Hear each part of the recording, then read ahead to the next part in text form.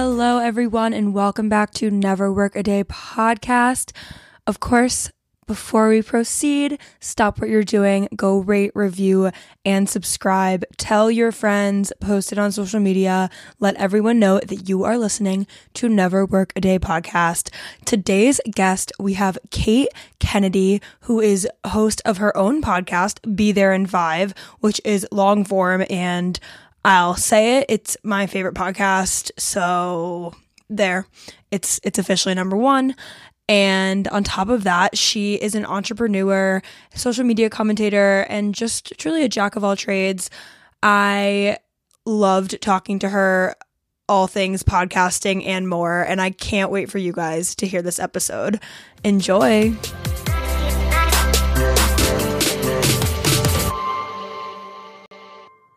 Hello, everyone, and welcome back to Never Work a Day podcast with your host, Kelly Gibney. On this week's episode, we have Kate Kennedy, an author, podcaster, entrepreneur, amongst many other things. Kate, welcome. Thank you for being here. Thank you for having me. I'm so excited. So I want to just get right into it and start from the beginning because I feel like there is so much to cover. So you, for those of you who do not know, just a little background, Kate has a podcast that I listen to religiously, Be There in 5. She also started the business, Be There in 5, that has reminder mats where you place the doormats inside your house instead of outside to remind you to turn off your straightener, for example. And also, Kate is the author of Twinkle Twinkle Social Media Star, which is a children's/adult book. Kate, is there anything else that I'm missing that you want to highlight? No, I so appreciate it. I'm so tired of talking about myself. It's nice to have somebody else summarize it. Well, so starting from the beginning, you graduated from Virginia Tech in 2009 with a degree in marketing, and then you went directly into advertising. Is that an area that you were always interested in growing up? You know, I always I've always been creative and loved words and wanted to write and do something I entertained doing something in the ad space, the slogan-y space, the creative side of advertising.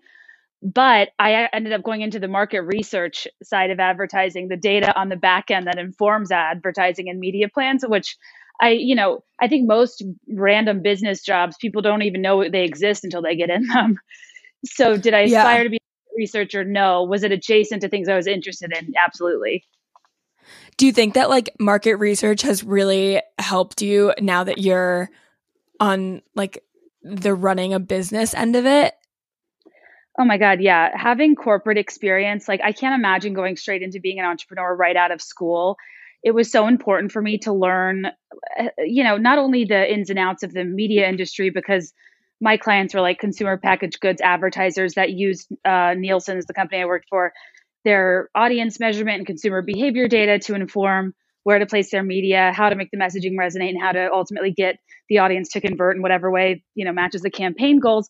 And I don't know. Learning the industry was one piece, but also working with people, understanding corporate politics, getting familiar with contracts, getting familiar with the sales process, reporting to people, having them report to me. Like I cannot emphasize the value enough of my corporate experience. And honestly, I never thought I'd leave it. And it's all worked out now. But I think that it influenced a lot of how I run my business and gave me an education in just approaching things probably more organized and professionally than I might have if I did this straight out of school. So you said that you'd never imagined leaving it. Like, did you really enjoy your job when you were there? Yeah, I know this isn't a popular thing to say, especially on this podcast, but I liked my day job. That's so fine. But that said, I think I was headed in a direction where I needed a creative outlet. It wasn't as fulfilling. Right before I left, I'd switched into a role that's called a Six Sigma Black Belt. It's a business process improvement role that was really valuable from an education standpoint, but definitely had nothing to do with my skill set. And I think that for me, like jobs, it's so much less about the the high level theme or the content of the work and so much more about enjoying the day-to-day tasks. And my job was working with 100%. people I liked, and I working with clients and public speaking and talking, presenting. And I like ads, and I liked helping people optimize their creatives. And yeah, so I did not start a business because I had an itch to leave. I started one because I'll try anything. I wanted a creative outlet, and it just so happened to work. So like over a year in, I ended up leaving. Yeah, so for listeners who don't know, and I like mentioned it in the beginning, but you started making reminder mats mainly for yourself, just to remind yourself to like turn off your straightener when you're leaving your house. When you Yes. first started that, were you once you started making them and just were trying to fill a creative void, did you start thinking like, oh, this could be a pretty viable business? Or did it like shock you when it just took off? Oh God, no. I was trying to strike while the iron was hot. I thought I would be a thing for a couple months. I'd make some side income, take a nice vacation, call it a day.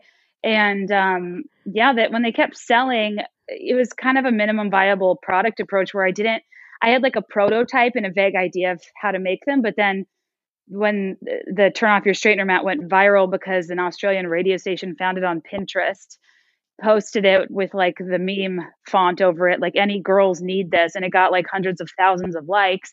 I woke up. Oh my It didn't gosh. even ship to Australia. I had one mat. It was like this whole thing. Luckily, I had made the processing time insanely long. I think I had it at like 4 weeks because I wasn't gonna like dupe or scam people, but I did. It's not always worth it to put in the cost and time into the business up front when you haven't experienced demand yet. And that's kind of how startups work, to Yeah. be nimble, to mold to the demand from the marketplace. And so, yeah, once they kind of took off and there was this demand there, I just had to figure out a supply chain and a business model. And I think for my personality type, that's kind of the only way I would have ever done it. Because I think the problem for a lot of people is you're working when you're doing all the business before it ever launches. You just like have no idea what the outcome's going to be, no idea if anybody's going to care. But I already knew there was demand. So I think that was kind of an advantage for me in having like a focus group of seeing how people reacted to this meme. Yeah, it's kind of like without even thinking, I feel like because a lot of advice that like people have said on this podcast and that I've just like heard in general is that when you're starting something, you just have to start, and then like your first product is never going to be your best product. But I feel like in your case, like you started without even realizing you started. Right. And like I had to improve the product so much over time. But yeah, that was definitely, I think that it just was a genuinely, and the turn off your hair appliances, especially, like was a problem a lot of people had, and a thing people put on a post-it or a sign on their door. And it just happened to be an innovation on a very stale category that just had like welcome or like a fruit basket on it. And Yeah. it kind of was the perfect combination of something new on something incredibly old and ubiquitous. No, it's so true. So once it started taking off and the demand was there and you had to meet that demand, what was your thought process in leaving your full-time job and like making this your business and your career? I think that when I had, about 8 months probably of demand just continuing to increase, and I was still getting press and different opportunities, I was kind of surprised to find out people were interested in the story.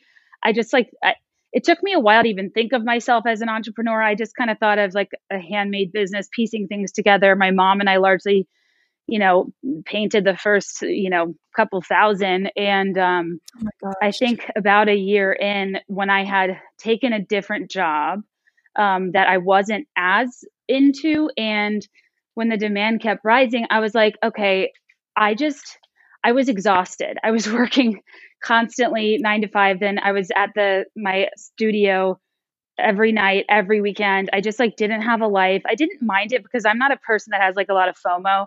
I think that to be an entrepreneur, it takes so much devotion. You kind of can't be an overly social person. Yeah. That's Yeah. like a weird thing to say. I know it would seem the opposite, but I think you have to be okay giving up a lot to make these things work. And I'm not a person that would ever start something without having another job. I think it's important to have a side hustle and to have like a nest egg. But yeah, I think that it was partial. I wanted a creative outlet to do something else. Partially that I was exhausted and needed the time to streamline the business. And it was also, at that company, a lot of people had boomeranged, like taken time off to do something else, then came back. And I kind of thought at the beginning, that's what I would do, is take some time, get it working, get it automated, involve third parties, make myself a smidge more obsolete. But that didn't end up happening. I never went back. You just fell in love with it? I tried to. No, really? Well, yes and no. I tried to. About like a year or two in, I actually had like a kind of dark period where I did outsource it. I did streamline it. I made myself pretty obsolete. I wasn't making the kind of money I needed to justify it, because it was an expensive business to run. Yeah, I feel like I've remember you saying this on a podcast that I had listened to, that you had applied for a ton of jobs, but you just weren't getting any traction, which is insane to me. Like absolutely insane. It was so interesting because I think that, I got that job I liked so much out of school, and I'd always felt so confident at work, and I thought I had so many relevant skills. And then to build this business, feel like I took on the world because I had to fulfill every single discipline within the business myself. And to have people tell me it wasn't relevant, it stung. And it was like, wow, it just made me have so much more empathy for how tough the job market is, and that you have to fit something so specific and niche. But there's something to be said for generalists, and there's something to be said for being resourceful. I'm like, if I figured this out, I can figure out your market research job. I've been out of it for a year. Yeah, you also have 6 years. Yeah, you've 6 years in, 1 year out doesn't like erase all of the knowledge that you have built up.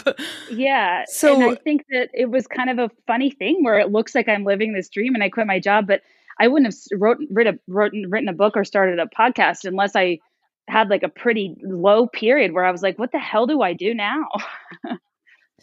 Yeah, I mean, I feel like that goes for like everything kind of happens for a reason, like that low point.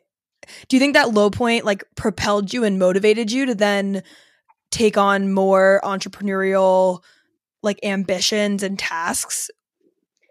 I think that I'm so grateful to be there in Five the Mat business, because that was an objectively embarrassing business to start. Nobody got it.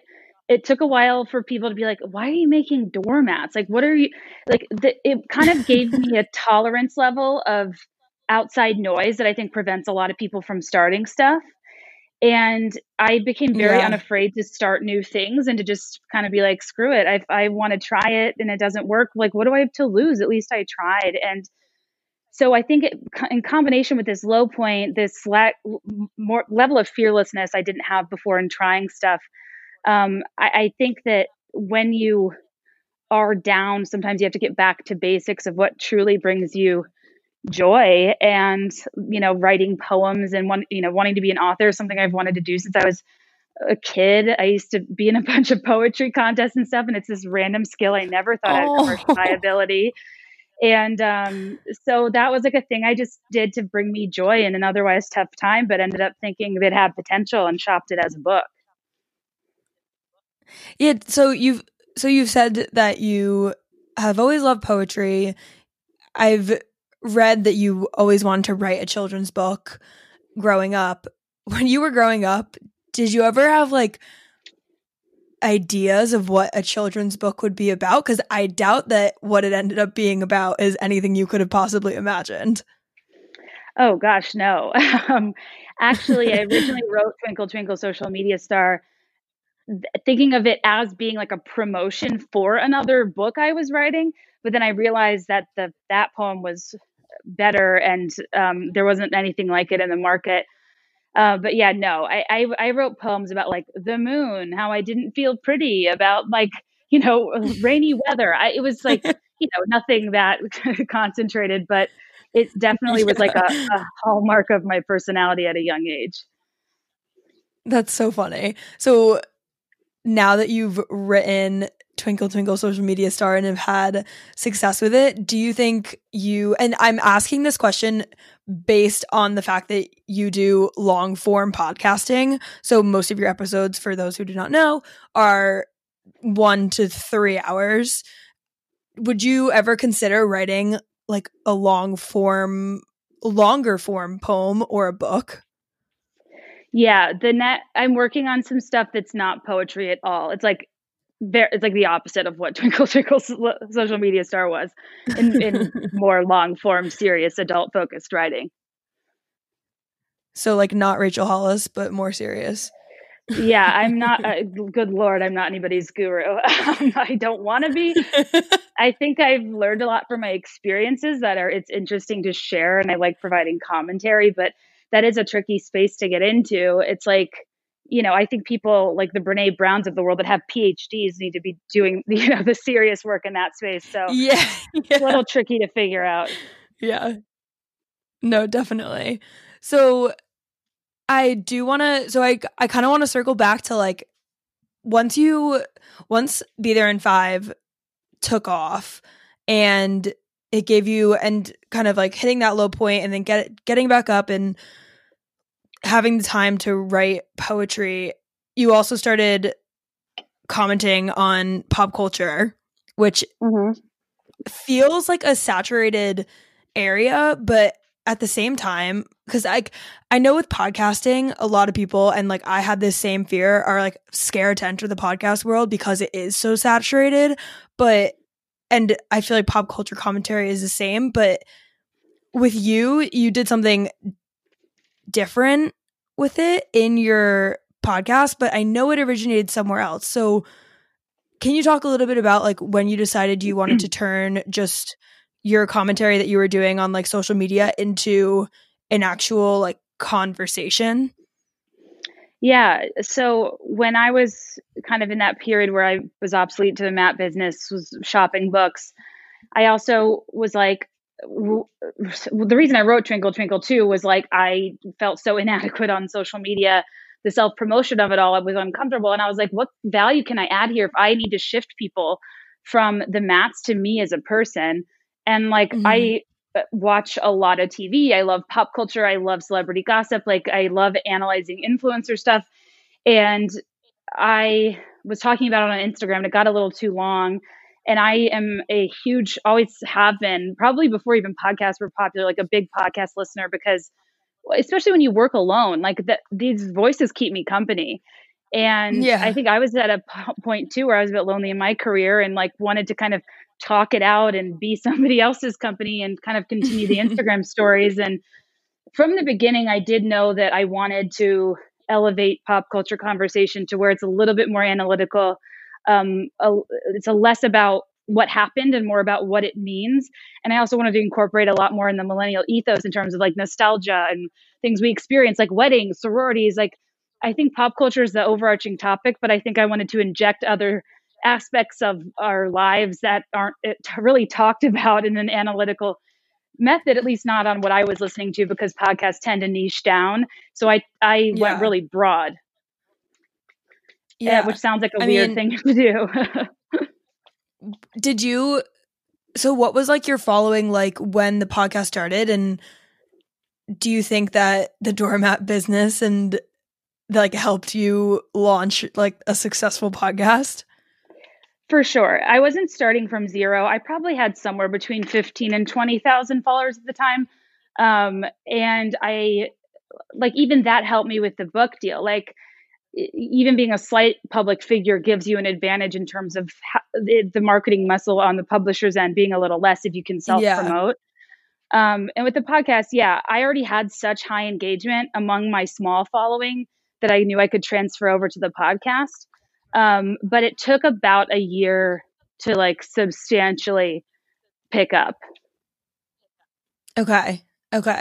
So your podcast, as I said before, is long form, which is not like typical, I would say. It's very Joe Rogan-esque that it's very long, but you do these fascinating deep dives, and like some of the most popular ones have been like the Mormon mommy bloggers and the sorority ones, But I mean, and I'm in your Facebook group, so I see that you ask kind of your followers, like, what are people interested in right now?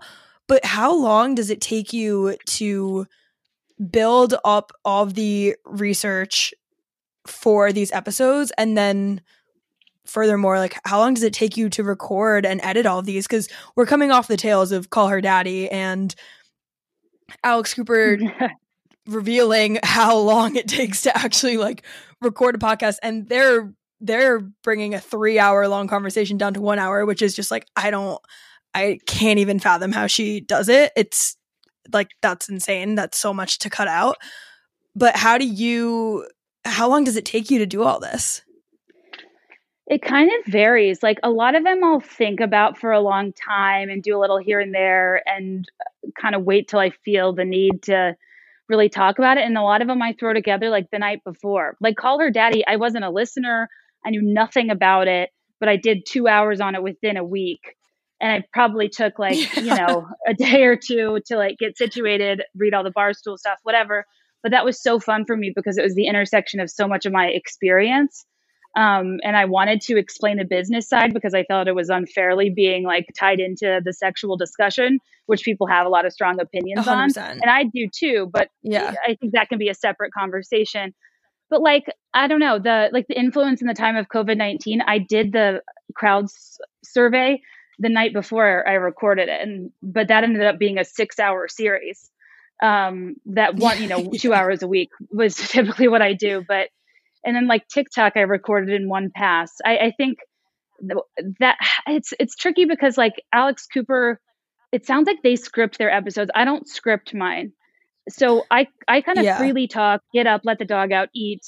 Sometimes I'll take a nap or go to sleep, come back the next day. It's not that I speak in one 2-hour string, but it takes a while to edit because it just takes a long time to listen to a 2-hour podcast and then be like, when did I say that earlier? Where did I say that? Do I need to connect these two thoughts? Did I say? So I don't know. To answer your question, it completely depends, and that's an annoying answer. But no, I spend the better part of Monday, Tuesday, half of Wednesday, trying to get it together. And I also will record stuff with people beforehand that I end up using later. I will front load some things if I don't have time a certain week. So yeah, it's all over. Yeah, I think it's really interesting, just the perspective.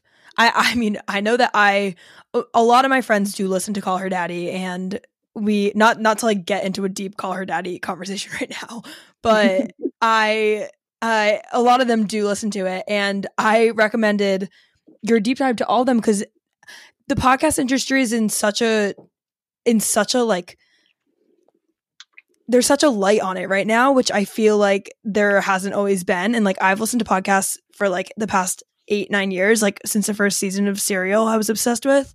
Mm-hmm. And like, I feel like now it's finally coming to light how like insane this industry is. And I recommended your episode to everyone. I was like, like, there's a business to all of this. Like, it's not just this like fun thing. And them everyone was like, how they're so bratty, they get paid $500,000 just to talk 1 hour a week. And I'm like, oh my God, you don't get it. Yeah. You need to sit down and like talk about this because it's how much you're paid isn't like relative to other people. How much you get paid is relative to the value you're bringing to something. And they were bringing Barstool so much income. Yeah. Oh my God, it's insane. And also like the fact that they script their episodes, that just adds another layer of work that they're doing. Like, it just, and then with Joe Rogan, then like signing with Spotify, it's just all of this is coming to light.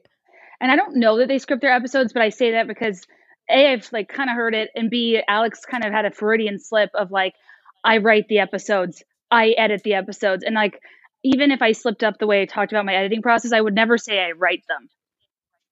Yeah. No, I think she does. I'm almost positive she does like script out an outline, just because I've listened to like a few episodes and they've mentioned before that they planned it out.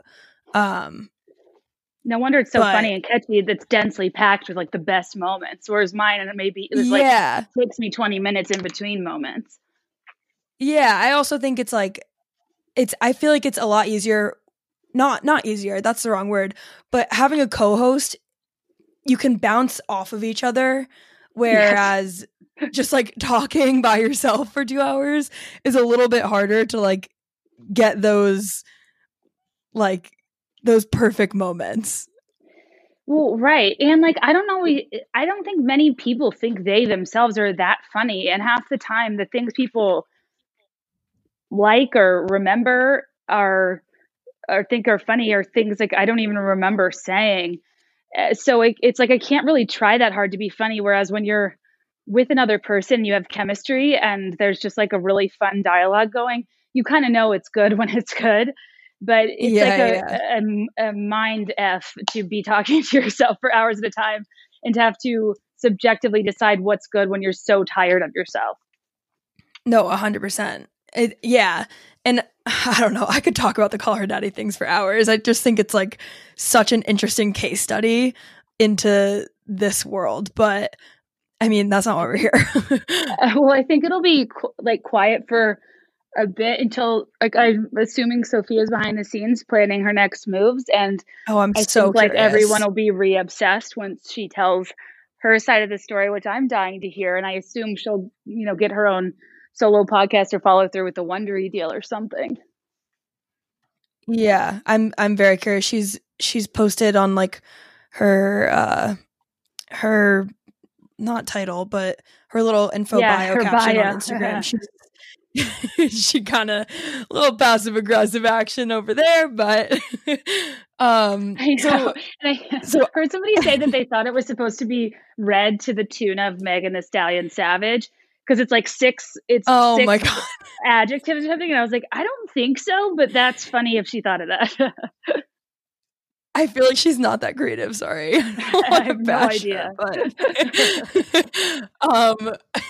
very meta.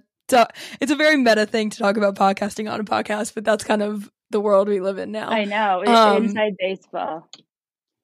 Do you think that you're gonna do podcasting for a long time? Like, is it one of the more rewarding aspects of your career right now?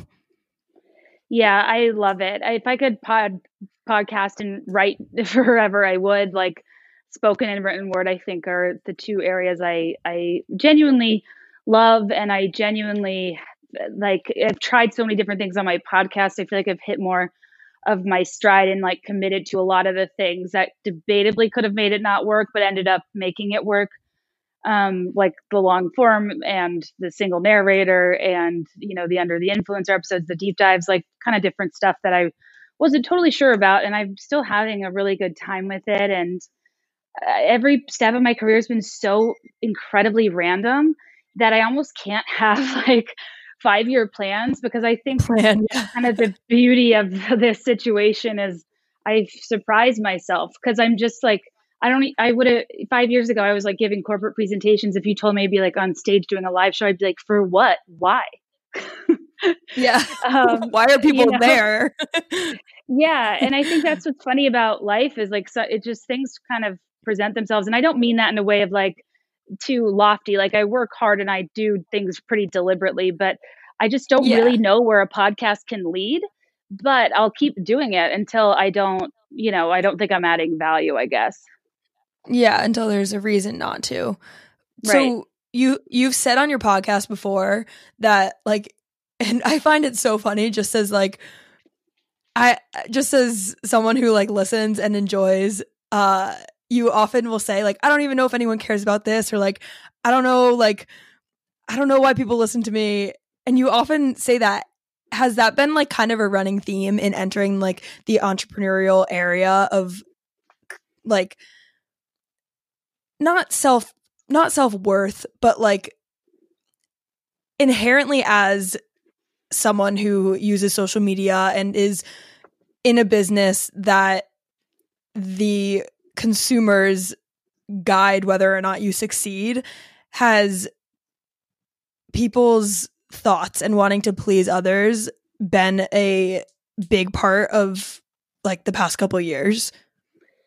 Yeah, I think with the challenge with the podcast, and I'm sure you understand this too, it's like I can't go on and talk for hours at a time if I was like faking myself or like, trying Yeah. to put on an act. And it's just so much the most raw form of my personality. Even my mom will call me and she's like, I learned so much about you because like it's stuff I'm not usually talking to people about. And feedback on your work is usually not personal. It's on your execution of your tasks, but feedback on my podcast is inherently personal because it's me, it's my personality. And that's been hard. And I guess me commenting in a self-deprecating manner has less to do with like negativity or trolls and more just like it is weird when no one's responding to you and it's a Yeah. medium that doesn't like an Instagram post has comments, a story has direct messages. A podcast is a very in-depth media form that goes out with absolutely nowhere to comment on the episode specifically unless people do in the Facebook Yeah. group. So it's kind of like I'm just putting stuff out there and hoping for the best. And I think that's more the fear. It's like, just do people care about this? I'm not going to be able to be told that right now. So hoping for the best. Like Yeah, that. I feel like I do care. It's also that like you're not having a conversation with someone. Like, I mean, you have guests on your podcast, but oftentimes it's just you. So like, if you laugh, there's no one else to like laugh back at you and like certify Right. that what you said was funny or like or any feeling that you or emotion you have on like what you had just said, which I think Right, is like exactly. was that interesting to get used to? Like having nobody respond back immediately. Yeah. Yeah. Oh, for sure. I think that what's been I mean, like to be honest, some episode, like some series, give me a ton of anxiety. Like Mormon Mommy Bloggers did, True Love Waits did, even like sororities and stuff. Because I have sorority sisters who I Mhm. love and listen, and like I just feel like half the time I'm posting, I hit post and I like want to scream into a pillow because I'm like, this is so it's just vulnerability on the next level to have no Yeah. input and just to put once it's out, it's out. So did it take getting used to? Yes, but I'm still not used to it. That's If that fair. makes sense. Yeah, and it's also like that totally makes sense, and I think that's an important thing because like that's just that's inherently part of doing something that you love. I feel like there's just gonna be Right. I hate saying I hate saying like going out of your comfort zone because like I don't think that's the right term, but maybe it is. I don't know. I don't know what I'm trying to No, say. I'm just kind of no, it like is. talking. No, I think you're right. And like that's kind of the very first day I was at my corporate job and I was in New York City. I was scared out of my mind. Like I'd never lived in a city. I didn't think I was qualified for the job. Like, and the very first thing that like a C-level person said when they walked into our orientation was, starting today, you have to get comfortable being uncomfortable. And it Yeah. just was this moment that was poignant to me then. I think about it often now. And it's, yes, a cliche, but everything I've ever done, the most reward comes from the most risk. And the biggest downfalls come from the biggest risk too. But you just either way, it's worth it to push yourself, or else you're not growing. If you're Yeah, uncomfortable, you're that's growing. yeah, that's exactly what I was gonna say. Is like that's the only way you're gonna learn and grow and get better. Frankly, Yeah, like it's not a great idea to like go, talk about religion, for example. yeah, it's also an interesting thing because some of the topics that you touch on are like sensitive topics to a lot of people. But Yeah. I think you go about it in a delicate way, and you always preface that like you're not doing this to like give a negative look on it. Like you're just commenting, which like that's what we're all secretly doing. We are all looking at all of these things and we all have our own thoughts about it. We're just too afraid to say them. Right. And I think there's ways you separate, like light-hearted snark from being mean-spirited, or like talking about religion. Yeah. There's ways you talk about the culture and behavior separately from the doctrine. And I try to find these little divides that take something from commenting to offending. And I don't always do it right, but I'm very, very careful. I'm just not a zero F's person. Like I said, what I said, no filter. Like I have all the filters, but it's more so I have a natural censor because I'm just a person I've never been like that. I've always been very careful in how I speak.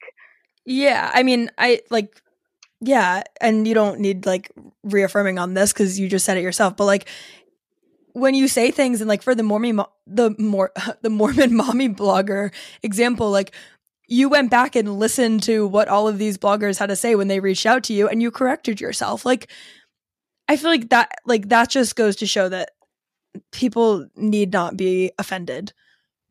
Yeah, a really big turnoff for me in a public figure is I just I think you can't have an ego in this, and like if you mess up, you mess up. And I think people recognize the human element of that instead of doubling down and being defensive, just like and hoping nobody says anything. I try to ask for the feedback and incorporate it to be as transparent as possible.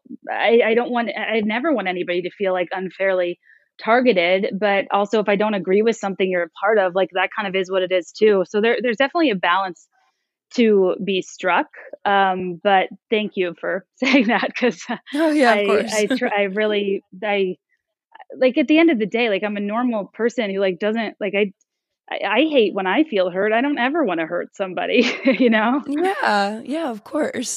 I do want to touch on, you have created this thing in quarantine, especially where you host Zoom parties for your listeners where people can present PowerPoint presentations on like small topics like that they want to deep dive. How did you come up with this idea? And yeah, just like how did this come to be? So this is an idea I've like heard about over the years, where like friend groups will get together and present on a topic they're like uniquely obsessed about in a professional manner for like 10 minutes. And I've always thought it was so funny. And I kind of think of my podcast as like a mini thesis about some random topic that like nobody else really Yeah, cares about or is no, maybe dove totally. into as much. So I kind of love the idea of being more of a community. And as I started doing live shows and stuff, I was like, I really want to maintain like a closer relationship with a lot of listeners. And when we were inside for 2 months, especially on Saturday nights, I did it once and asked if like 5 people could present for 10, 15 minutes about something they uniquely care about that's super specific. And I had a lot of people willing to do it. And I think as we've done them, people have gotten, more brave and willing to try. And I love the idea of flipping the script. I think it showcases so much how similar, like through podcasts, even if the topics are broad, you find like-minded people and you find people similar to you. And I'm constantly amazed at how like-minded everybody is on that call, not in a bad way of like it's, not diverse or it's too homogenous, but just in terms of being people super committed to random knowledge about niche pop culture adjacent topics just for the fun of it, just because they love information, just because they're passionate about research. And I think it's such a funny thing that I really love so much. And I love not being the one that talks. I get to know other people. Yeah, I think the like-minded aspect of it is like, that's something I've really like experienced firsthand during quarantine, because I've like joined like 5 different Facebook groups of like either podcasts or other groups I follow on Instagram, whatnot. And that's where I get all of my like source of information recently. Like people just being like, oh my God, did you guys see this Instagram? And I'm like, wow, I care about that too. And I wanted to tell my friends about that. Like, it's just so interesting how you can relate to complete strangers because they're interested in this one niche thing that like you also happen to like spend hours on the internet researching. Yeah, for sure. Like Facebook groups are so much fun to be in, but like a panic attack to run. Oh, fair. Yeah. Our Facebook group is so amazing and I learned so much from it, but like it's also really stressful when you're doing like I don't really run it anymore because I can't be on it all day every day. And if somebody posts something offensive or off, or we don't like post about like kids or whatever, I want it down quickly and I can't always do that. I'm so lucky I have moderators that now basically run it for me, but yeah, your decisions become controversial and it's like it's kind of a crazy time, but it's like one of my favorite things, but also kind of a scary territory where things get out of hand quickly. Yeah, that's so fair. I know that I'm in the Girls Gotta Eat Facebook group and they shut theirs down the other day for like a few like for like 2 days because they were like, we need to go through and like sort some of the problems that have been going on in here, which is just Yeah. like a headache. Yeah, well, it's kind of a tough thing because you have another like job and stuff you have to do, and that's kind of like just an offshoot of the community that's like a free thing that people get really riled up about. And at a point, Yeah. sometimes I think for your own like mental health, you have to take some time off, and I can understand that. Yeah, for sure.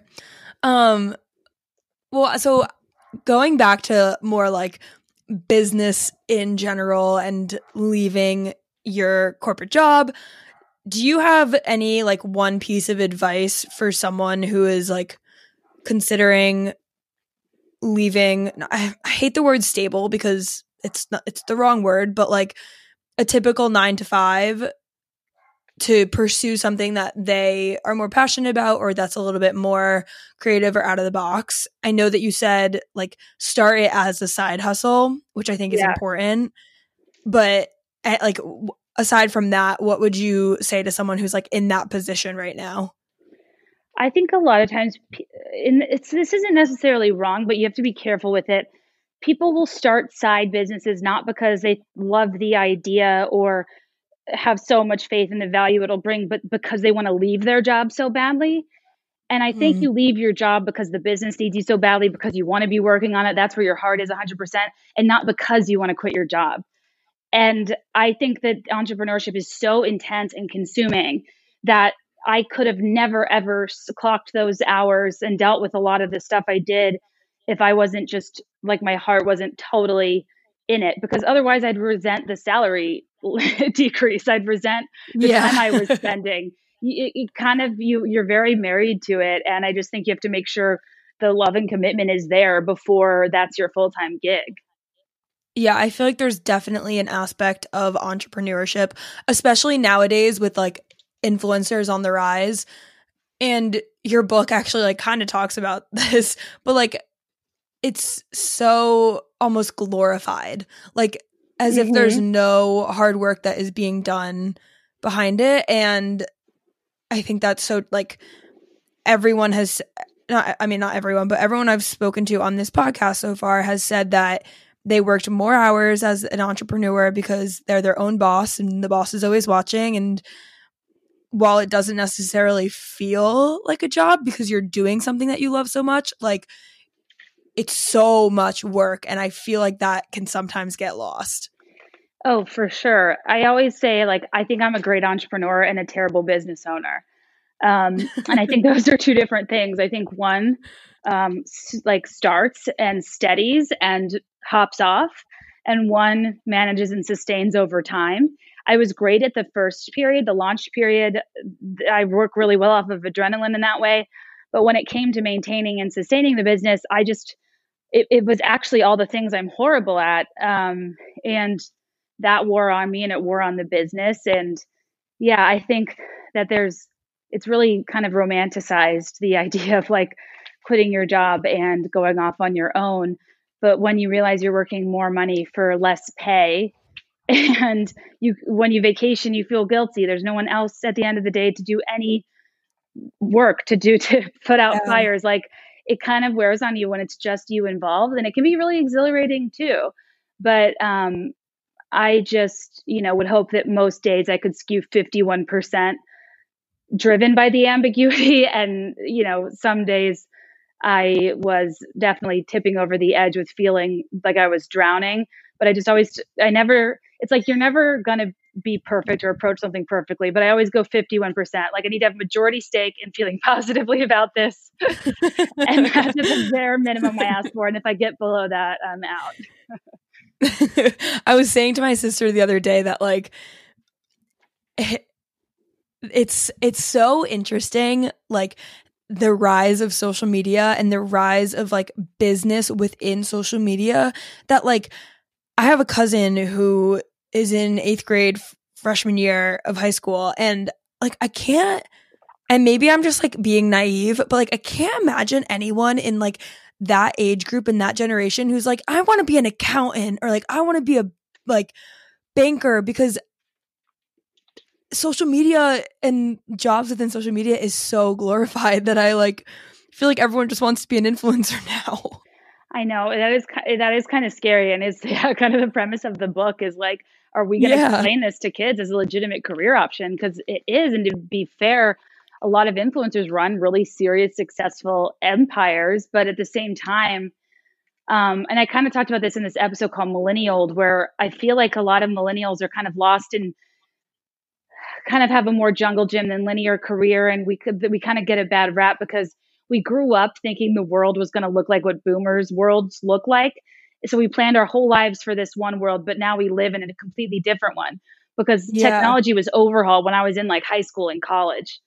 And I think that it's that you're probably right, because we grew up hearing about these more straightforward jobs that now we're in this world where there's other opportunities. And I think a lot of people are like, ugh, I wish I didn't spend, 5 years to become a CPA when I could have, sold Sugar Bear hair gummies. I don't think anybody's saying that, but you know what I mean? Not a lucrative business.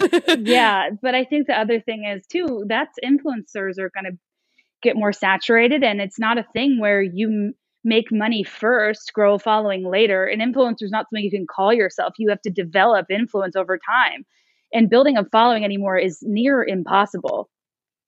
Yeah. Oh, I'm trying to build an Instagram for this podcast from the ground up, and it's like, I don't know how. Like, yeah, I and feel it's like nothing I'm doing about your everything. skill. It's like, it just is really hard to get people to press follow and pay attention anymore. Yeah. And to keep followers nowadays, like, I feel like everyone is just like follow, unfollow. Maybe that's just me. Maybe that's just my No, I think you're right. But yeah, it is interesting. I just like I was one of my good friends was looking at her like elementary school yearbook the other day and going through all of our friends in our friend group and saying like, oh, they want to be an astronaut and they want to be like a sports star, and like going through all these like jobs, some of them now in jobs that are like similar to what they aspired to be. And I just want to see the elementary school yearbooks nowadays and like, what are kids saying? Like, I gotta know, because everyone's always on their phone nowadays. Like, and that's gotta influence them. Oh, for sure. I can't even imagine like one of the things I remember most about my adolescence is that feeling of like being in a girl group and being left out, and like you'll hear people hung out without you. Now you see it I in know. real time. Like that would be torture. The bullying would be torture. That like I would be worried about. I don't know. I mean, I really think it's got to be incredibly difficult on the emotional, volatility of a young person. Oh, for sure. I mean, middle school was like torturous for me as it was. Add Instagram, and it's like just, oh God. I would have I would have hated it. Very scary. I don't envy those youngins growing up with social media right now. Neither do I. But on the topic of social media, do you have an Instagram account that you are currently really enjoying the content that they're putting out there? Maybe we can help them get some followers. Yeah. Especially in the past couple of weeks, I've been trying to focus on and engage with and find more incredible Black content creators. There's this one account that 4 women run that I love. It's at Influencing in Color, and it's 4 women, Nikki, Megan, Shay, and Brandy, who, I don't know, they have incredible fashion sense. They share a lot of lifestyle tips, a lot of, anti-racist education. And I just think they're awesome. And then I also want to shout out 2 bloggers that are podcast listeners and I love dearly. One's at the Good Karma blog, CARMA, and one is _happy_go_curly_. And there are 2 wonderful women that share incredible content and that are more in the micro influencer space, which I am too. And I always want to shout out influencers of different sizes in terms of following. Definitely. I mean, these Influencing in Color, I'm looking at their page now, and it looks like they just look like so much fun. Like, I want to go to Vegas with them. I think that's the thing too, is I like am so envious of like girl crews. Yeah. All of my friends Yeah. had like moved out of the city and have kids and like their own lives going on. And I just miss having a group of girlfriends. And I love following accounts where people kind of band together for content. Yeah, they look like they're like Sex in the City, like four BFFs ready to take on the I world. know, it's so much fun. I love that. Well, last but not least, do you want to plug yourself? Where can people find you? Actually, no. Before I do that, I have to ask, what is next for the Be There in 5 doormat business? So with the mats, I kind of hit pause Yeah. for a couple reasons. One was Etsy's SEO completely changed to like prioritize makers that offer free shipping. And it's so expensive to ship a mat. My listings got completely deprioritized, and I just didn't support the platform anymore because they were trying to optimize it for an Amazon Prime like experience when the entire platform was founded on the basis of supporting handmade artisans and Small makers. business. Yeah. Yeah, and I just kind of was really frustrated with that, and my podcast had started taking off and being more of an income source. So I was like, let me hit pause. And ever since then, I've been like kind of slowly trying to figure out the best licensing deal and the best third party, like full on fulfillment automation of it, because I still want to offer them and I own the intellectual property for them. But it just hasn't been a priority. Also, the space, like that space I got overrun with competitors. Like it just wasn't, it wasn't the place I was adding the most value or making the most money anymore. So I'll still do it on the side. It just kind of what isn't my focus anymore.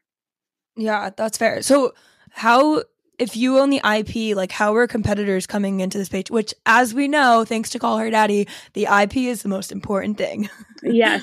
Well, so well, two things. One, just the concept of doormats with quirky phrases, words on them. Like it wasn't really a thing when I started, but now it's like overrun with like doormats with lists and different sayings and whatever.